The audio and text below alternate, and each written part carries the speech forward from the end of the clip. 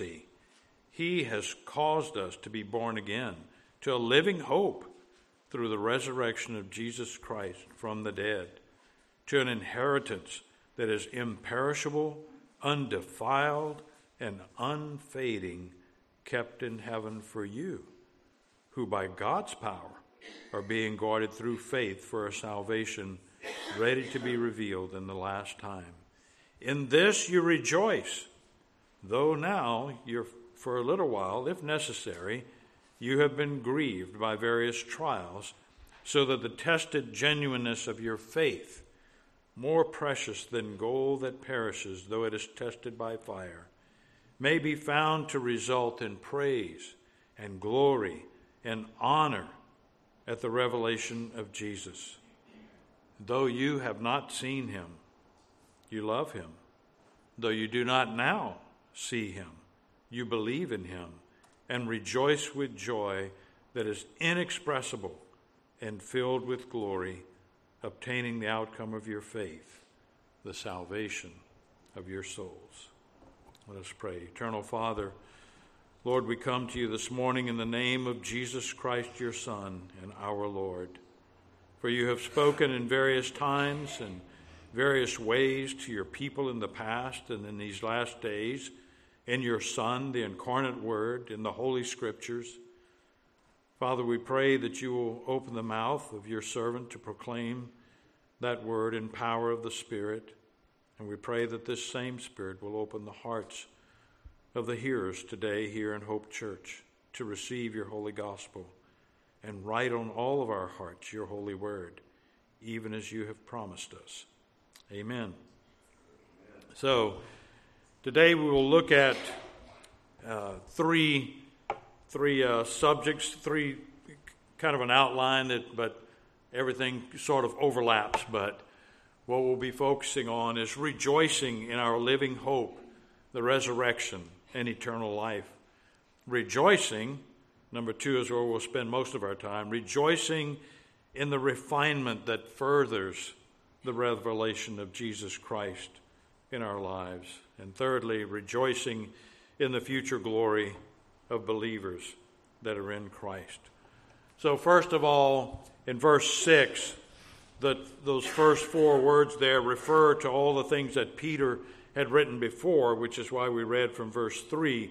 In those things we rejoice. It's a salvation that's based on hope, and it's a steadfast hope of our salvation. And what does it rest upon? Last time we looked at the resurrection from the dead. And we contemplated the thought that if there is no resurrection, then, we're crazy. There's no hope. We're the most foolish. We're the most pitiable of all people. But there is a resurrection. And that proved that all that Jesus said he would do, all that he came to do to redeem us from our sins, was approved by God. And we can stand fast in that. Colossians 1:18 tells us that he is the head of the body, the church. He is the beginning, and he is the firstborn from the dead. He leads the way for us, that in everything he might be preeminent. In 1 Corinthians 15, we read that Christ died for our sins in accordance with the Scriptures, that he was buried, that he was raised on the 3rd day in accordance with the Scriptures. We give thanks, we rejoice this day, because we saw in the verses 3 through 5, God gave his great mercy to us as sinners, and we are born again. He did his great work in the death and resurrection of Jesus Christ. He shows us that his promise is safe and secure, and that he has a gracious inheritance laid up for us that nothing can touch, nothing can corrupt, nothing can take away. And finally, we saw that his great power preserves us through the faith that we have in him. And so we can cry out in victory. We can cry and rejoice this morning. Death is swallowed up in victory. O death, where is your victory? O death, where is your sting? For the sting of death is sin, and the power of sin is the law. But thanks be to God who gives us the victory through our Lord Jesus Christ. Peter writes, rejoice, rejoice in all of that glorious truth. And that word rejoice is agaleo in the Greek, but it means to jump for joy, to be exultant, to be exceedingly glad, to be filled with exceeding joy. And it's the same word that's used when Luke records for us Mary's response to all that she had just heard from the angel and from Elizabeth. And when she prays that prayer that we call the Magnificat, she said, "My soul magnifies the Lord, and my spirit rejoices in God my Savior." She's exultant. She's exceedingly joyful. She's glad. She's filled with joy. That word is also used in Acts 16:34. The Philippian jailer, when Paul and Silas were in the jail and they're singing, and all of a sudden everybody is set free, and the jailer is afraid for his own life, and Paul encourages him, and he brought them up into his house, the jailer did, and set food before them, and he rejoiced. He was exceedingly glad. He was exulting that along with his entire household that he had believed in God and they had received God's salvation. And we look in the last book in our Testament, Revelation 19:7, at the marriage feast of the Lamb. We're invited to rejoice. The word there is different. It means cheerful. And exult. And there's that word again. Let us rejoice and exult and give him the glory, the Lamb of God. And another place in which that word is used is, "Blessed are you when others revile you and persecute you and utter all kinds of evil against you falsely on my account." The word rejoice, this is Matthew 5:11. The word rejoice there is kairos, which means to be cheerful. But it says rejoice and be glad. And be glad there is again that word to be exultant, to be filled with exceeding joy. That's what Jesus said. If you suffer ridicule, if you suffer persecution, you suffer evil because you bear my name, because you walk in the gospel that I have given you, your reward is great in heaven. Rejoice and be exultant, for so they persecuted the prophets who were before you.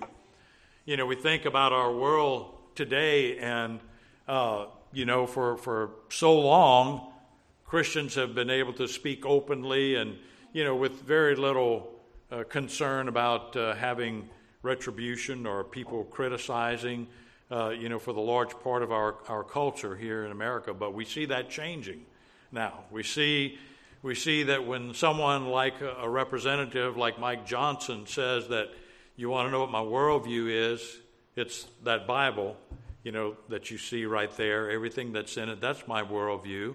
Or when he relates that when he and his son have formed a partnership with each other to use an application called Covenant Eyes on their electronic devices to seek to avoid falling into pornography, which is so pernicious, that he's labeled as creepy. It's called creepy. So, we can be ready for those things. I think those things will happen more often as you see it already happening. But, here's a man that we should pray for, a leader in our government, because he will hear all kinds of things. But you and I will face that too.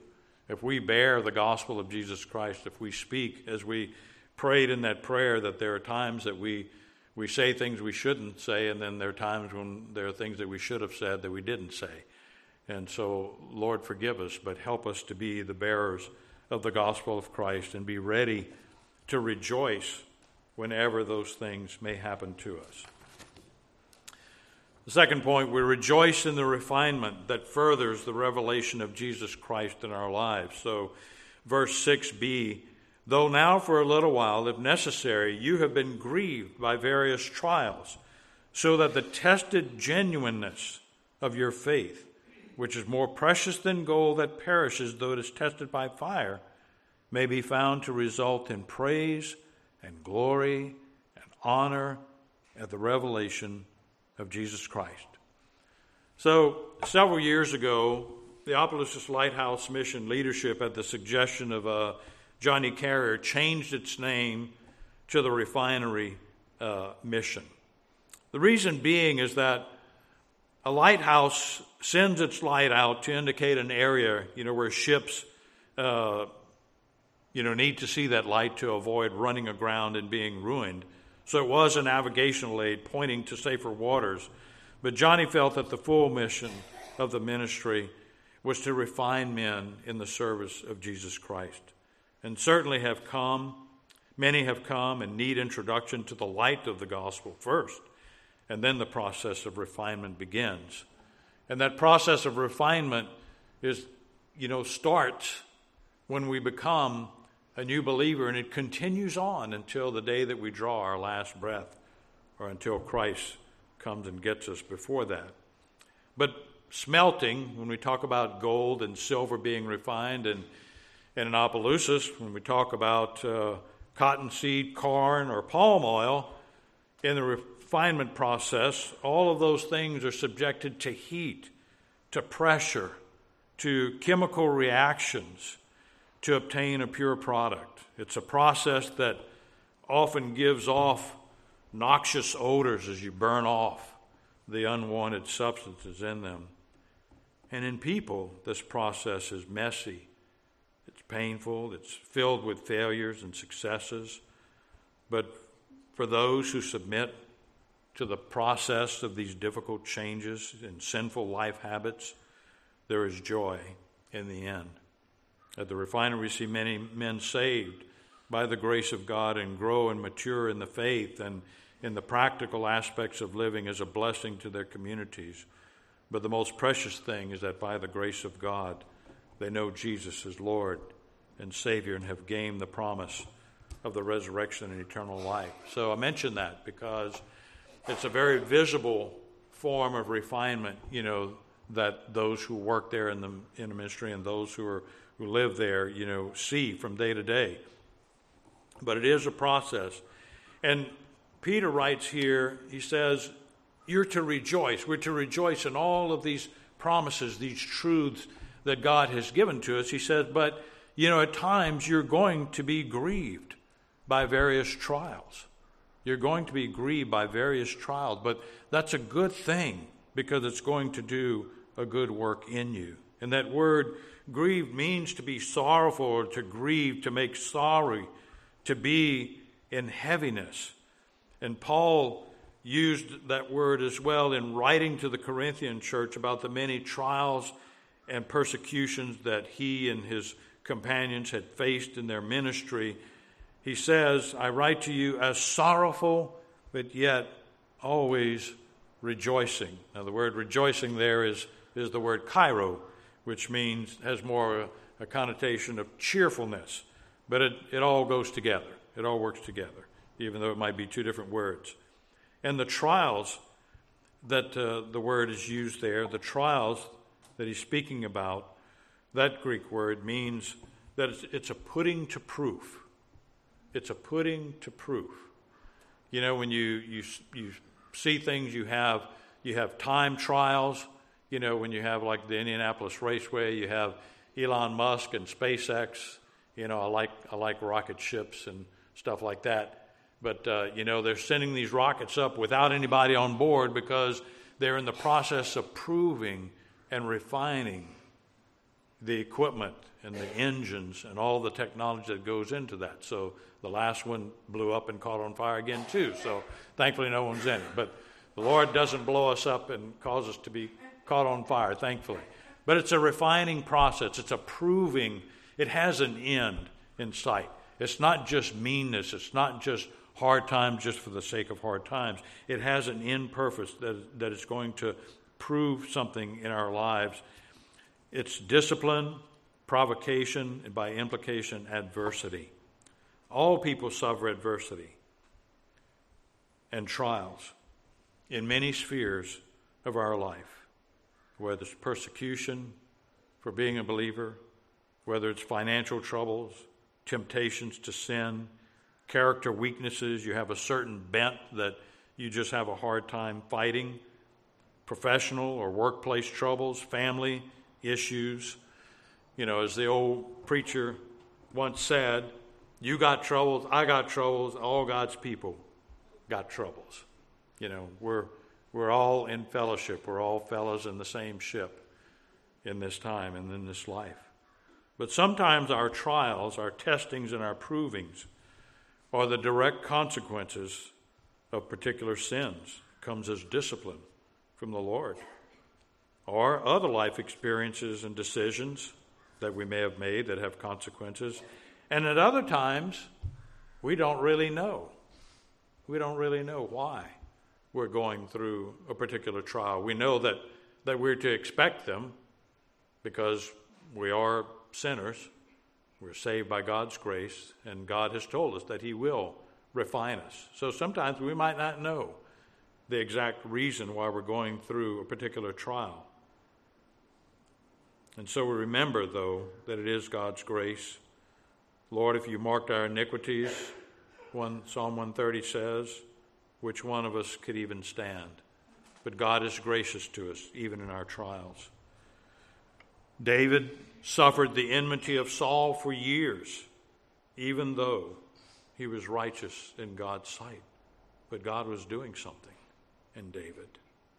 He also suffered the consequences of his sin with Bathsheba for years. His firstborn with her died soon after birth, and although God perpetuated David's line as he promised through their second son Solomon, the sword never departed from his household. You think especially of the story of Absalom. Paul comments on God humbling him due to the abundance of revelations that he had received in the third heavens. And so he writes, so to keep me from becoming conceited because of the surpassing greatness of the revelations, a thorn was given me in the flesh, a messenger of Satan to harass me, to keep me from becoming conceited. 3 times I pleaded with the Lord about this, that it should leave me. But he said to me, my grace is sufficient for you, for my power is made perfect in your weakness. Therefore, Paul says, I will boast all the more gladly of my weakness, so that the power of Christ may rest upon me. Now, even though none of us have experienced the lofty revelations that Paul received, it is easy for us with much smaller things to be filled with pride or arrogance, an unqualified, lofty view of our own opinions and actions.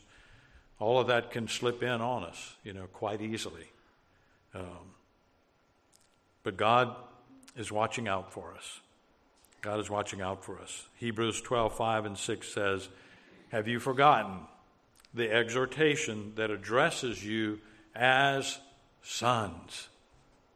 He addresses us as his children.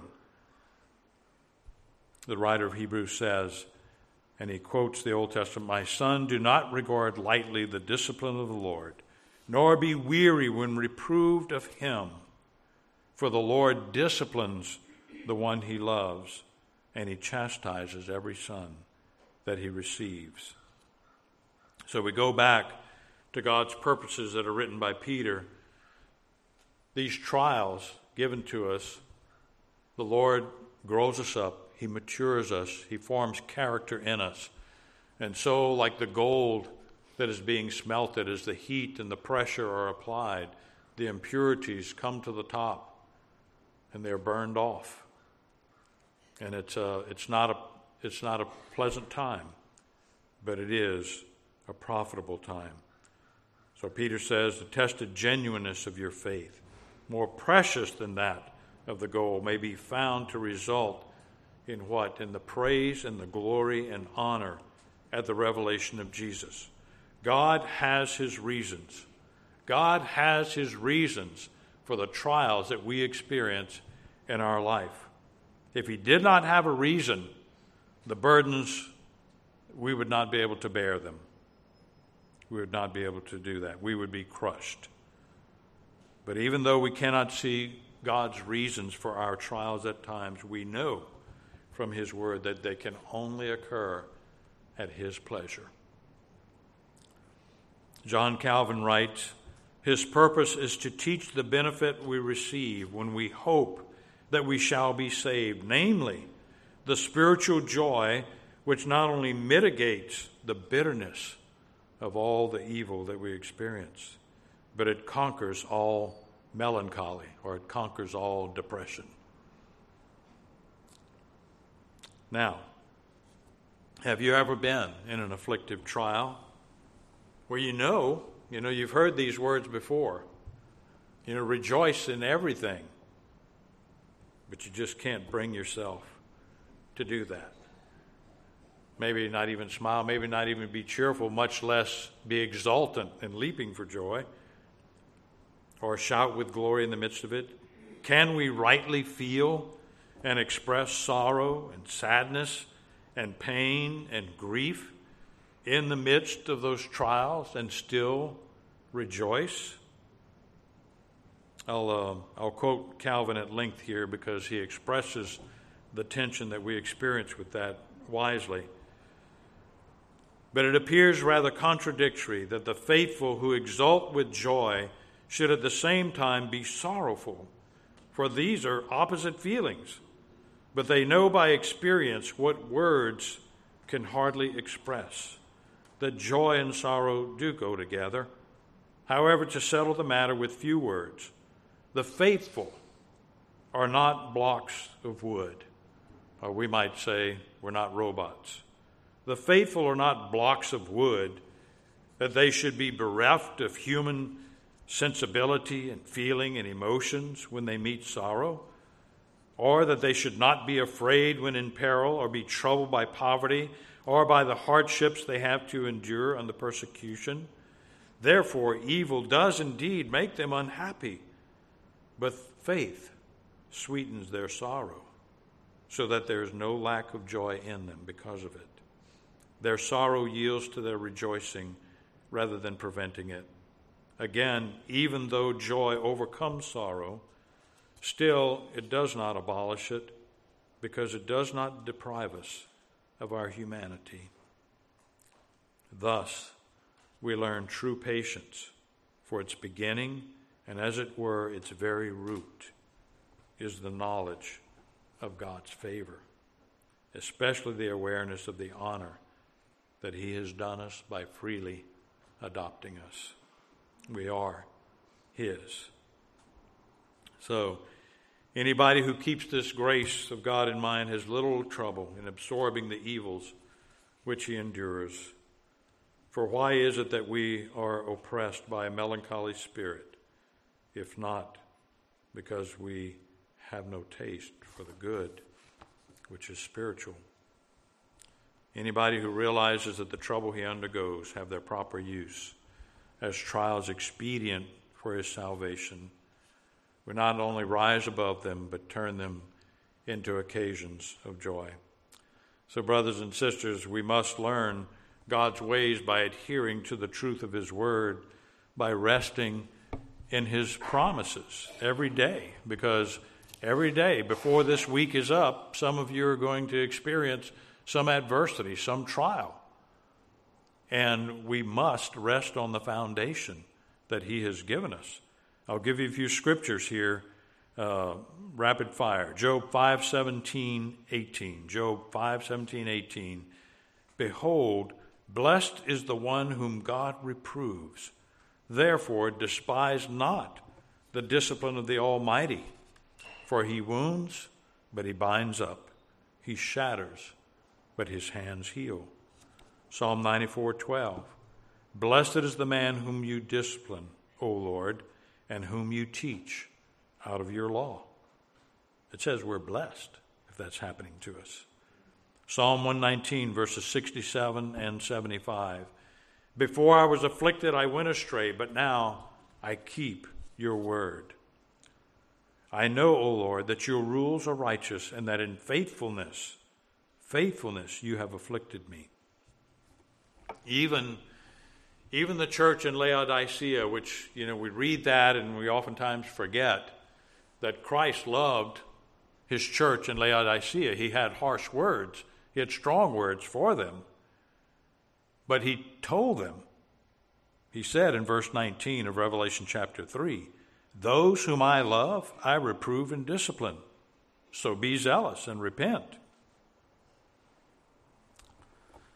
And the Lord knows that in the midst of those trials that we do have sorrows.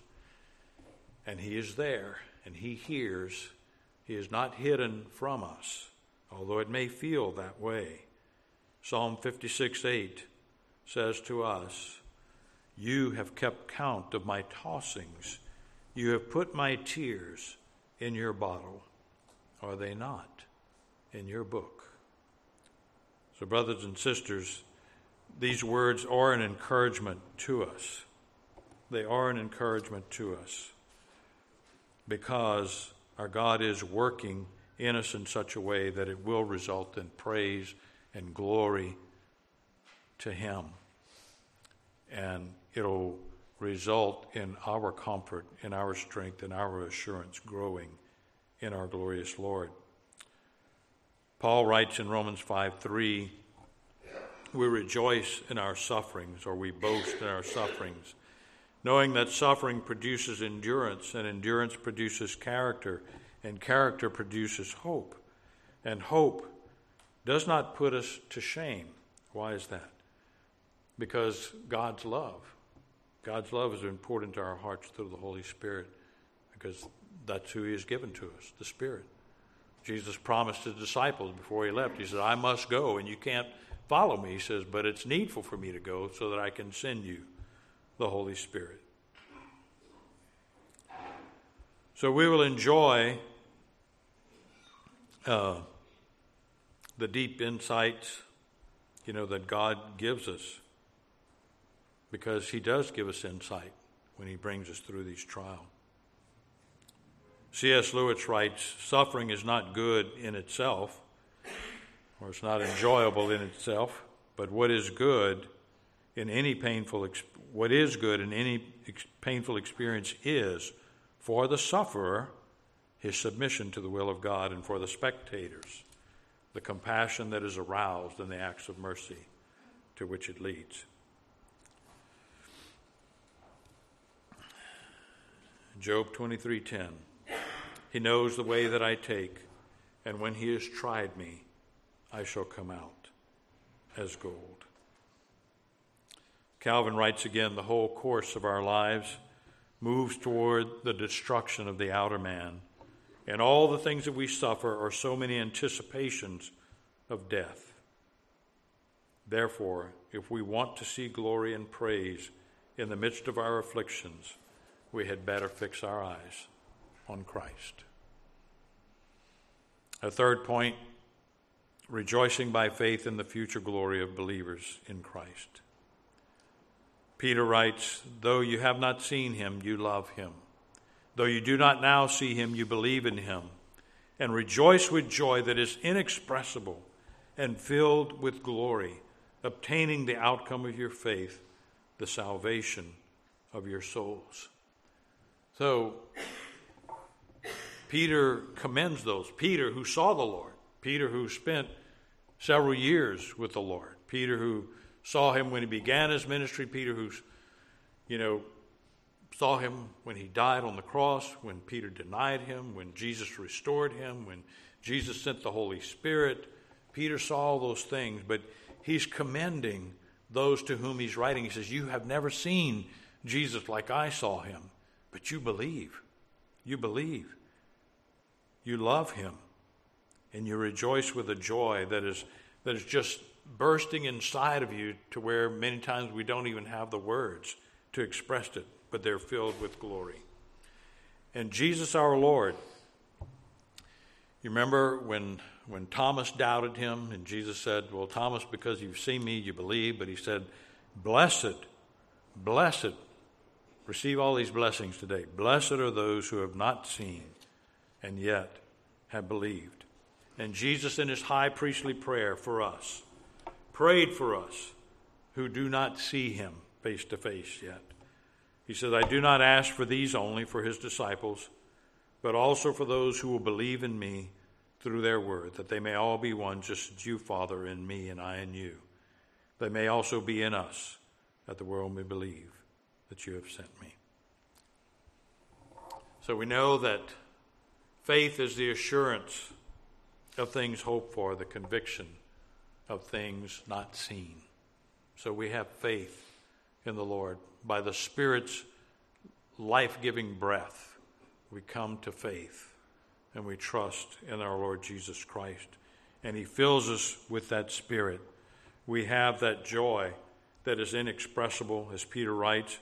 We have that peace that passes all understanding, as Paul writes in Philippians 4. And we also have a God, as Paul writes in his prayer in Ephesians 3, when he prays that we would understand the height, width, length, and depth of God's love for us, the God who is able to do far more abundantly than all that we ask or think. Praise be to his name. The foundation of all of this is this: for by grace we have been saved through faith, and that not of ourselves. It is the gift of God, not of works, lest any man should boast. Romans 6:23, the wages of sin is death, but the free gift of God is eternal life in Christ Jesus. Romans 8:15, we have not received a spirit of slavery to fall back into fear, but we have received the Spirit of adoption as sons, by whom we cry, Abba, Father.